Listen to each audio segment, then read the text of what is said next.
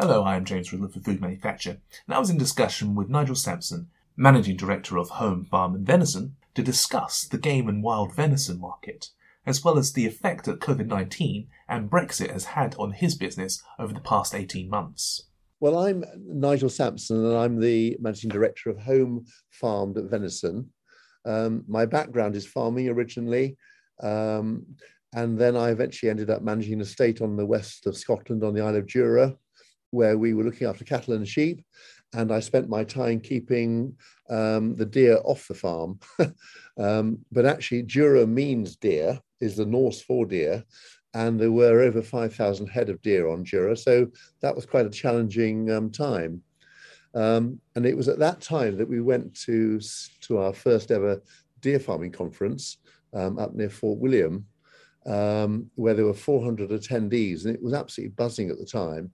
So when eventually our job was finished up there and we came back to Yorkshire and secured a small farm, having looked at opportunities in Devon and Cornwall and other parts of Scotland as well, we thought, why didn't we have a go to deer farm? So because we enjoyed what we'd seen up there. So that was really what got us into it. And at that stage, there was a marketplace through somebody called the BDPS, which is a British Deer Producer Society. But ultimately, once we got into deer finishing, we saw the opportunity for finishing deer, whereby we would buy calves from Scottish Hill suppliers, a bit like cattle and sheep in the past, and we'd bring them down to Yorkshire and give them good grazing. We have a low ground, heavy land farm, ideal for grass. We could bring them down and complete the circle that way. But it turned out ultimately that the BDPS weren't really of any great value. And so the only way we could make deer farming work was to actually get involved in the marketing of deer ourselves. And that's what brought us to Holme Farmed Venison, at that point based in Cumbria. We started supplying them. Eventually we joined forces with them and brought them over to Yorkshire. And after a succession of factories, initially working in the back of other people's premises, we eventually moved to our own, and we're now in factory number 4, stroke 5, from where we started, which has given us roughly 10,000 square foot of space and mezzanine floored area for all the storage of packaging and goods. So we've now got a sort of proper going on.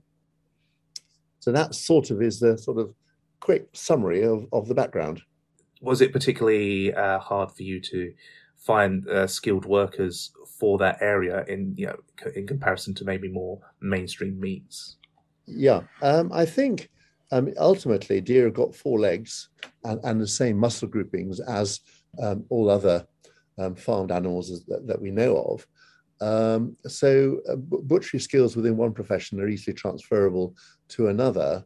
But what we didn't know about was how to deal with the carcass, and that was a different set of parameters. In the past, venison would have been hung for quite a long time, allowed to get quite gamey, would actually lose its color from red to go quite a dark color, and in many ways that had been putting people off the product. And so with our farm product, we were able to apply red meat controls and bring onto the market a far less gamey product, far more product based on good health and not too strong a flavor. And it's that really won the market opportunity for it. But to do that, it meant hanging the carcasses for no more than 2 or 3 days at the most before they started to change color, but also to make sure we didn't lose the moisture in the carcass, because there isn't any fat within the muscles to break down in cooking. So if you lose the natural moisture in the meat, you can't add it with a sauce. Well, you can add it with a sauce, but it's never as good as if it's there to start with. So the whole process then became about how do we retain, 1, the color, and 2, the moisture. So the time that we had the meat out within the butcher's area had to be restricted. The time we were hanging it obviously had to be restricted. We much preferred it to mature in a plastic bag or a vacuum pack for a week, and where we have control of it, as against it just hanging on a rail. And it was those sort of differences. The other main difference too was that venison starts to lose that color within about 45 minutes. And so if you're not very careful, you end up with a two-coloured steak, and that colour variation can move into the steak by about a quarter of an inch. And although many people would enjoy eating it, it wouldn't visibly be very attractive to a housewife or a purchaser. Right. So that's where the differences lay, is the answer to that. Have you found any pushback from more traditional game lovers, or have you brought on more customers who have liked this, the less gamey meats? Have you sort of lost from one side to gain from the other, or is it sort of equaled out? No, there has been quite a change in that initially through the farmed operation, we ended up buying nearly all the deer we could get our hands on at one stage, and even to the extent of importing up to 50% of farmed deer from New Zealand to meet the market that we had created. But at the same time as that was happening, we were seeing a growth in the wild population of deer in the UK. More people wanted to eat locally. More people want to use the local raw material. So that made fundamental changes. At the same time, the game meat suppliers were improving their operations, tidying up their act, getting the BRC and SALSA approvals, which again made it easier for us to deal with them. But it was a fundamental change in the game laws that made the big difference, in that in the past, all game meat through the game route had to have a hexagonal stamp, whilst we were working on a square stamp and then eventually an EU stamp. And so the UK retail trade had to have an EU stamp for us to gain access to it. And eventually it was accepted that game meat could also have the EU stamp. So that suddenly made available to us all this raw material. And since then, we've been moving over from farmed because ultimately this raw material is in surplus. It's running around and it's half the price of farm deer. And very much fits the sort of the general public's view of, we should be eating, in a way which is fully sustainable. And we now have a sustainable raw material, which was a challenge getting it, but we've now achieved that with the use of Scottish and English venison and deer to get an all year round supply of good quality deer. So now farmed product is probably only 5-10% at the most of what we do. Okay. So that's quite a good news story, really. We've got rid of food miles, and we are using a UK natural resource. In fact, it's probably the healthiest meat available and the most sustainable meat available.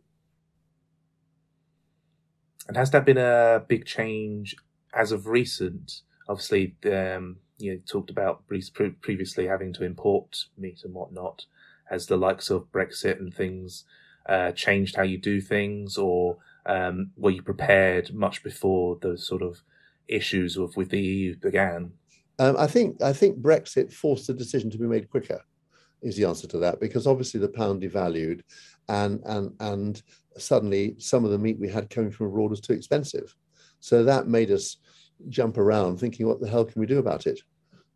So yeah, we responded quickly to that, but we had a transition in process, luckily, before that started. You're now available on supermarket shelves. Has it been a struggle to do so? Have there been pushback from the supermarkets who may or not actually wanted that kind of meat? Could you sort of talk us through that process of sort of getting it out there? I mean, the way the supermarket trade works is that initially you create the trade through catering, and then once people have experienced it, they may buy it by mail order to take home.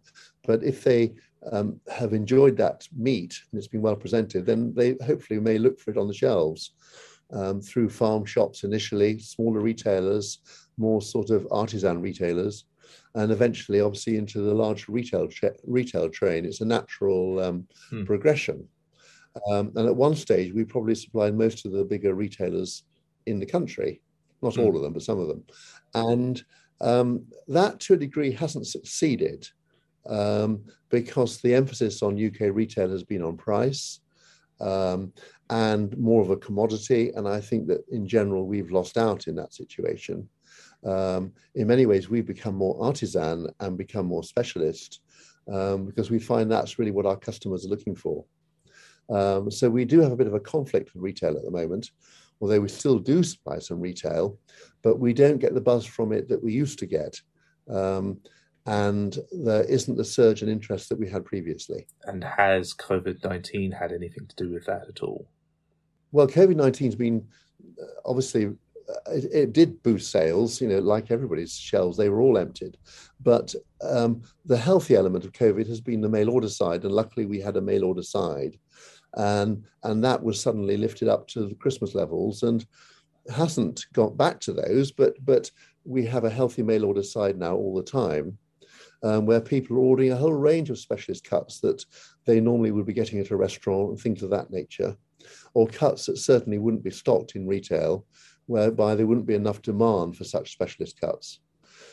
So it has opened up a huge market opportunity, and people's acceptance of home delivery, better insulation. We now use wool as the lining in our packaging. We use cardboard boxes. We don't have polystyrene anymore. All these things have improved, and people's acceptance of receiving product this way has improved too, along with, delivery companies who are far more efficient at getting it out. So it's been a win-win all round, really. And could you possibly talk about what your most popular products are? What cuts are the ones that people tend to be going for? Well, in retail, most of the sales will be in steaks and burgers, sausages, and things of that nature. They are the ultimate drivers in that area. In mail order, the drivers are the loin, the fillet, T-bones, racks, cutlets, all the most premium cuts. And then they make the order up with the lower products. We also sell a lot of mince too. Mince is really popular. And venison mince is beautifully lean. We've got less than 2% fat in it, less than 1% saturated fat. So once people work with the mince, they think, wow, this is really quite good. And so all the traditional cuts and lasagnas and whatever you want to make work really well with venison mince.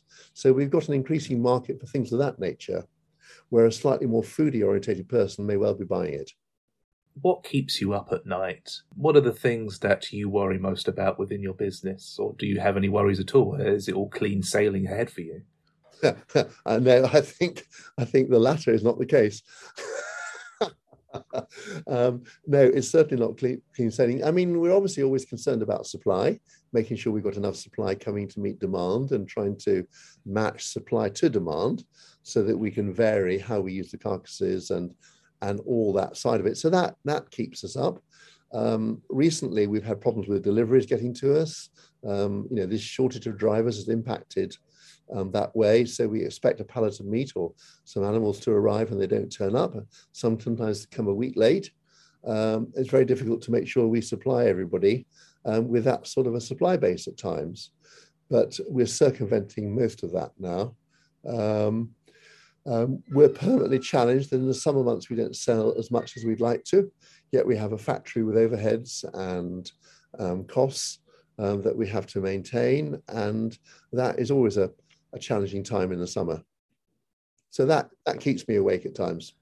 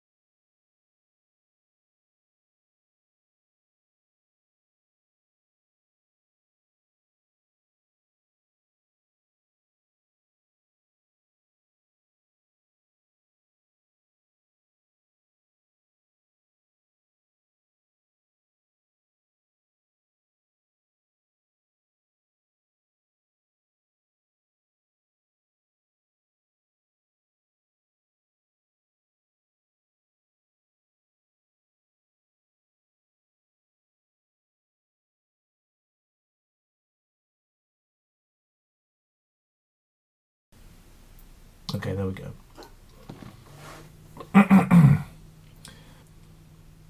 Managing Director of Holme Farmed Venison. Managing Director of Holme Farmed Venison. Managing Director of Holme Farmed Venison.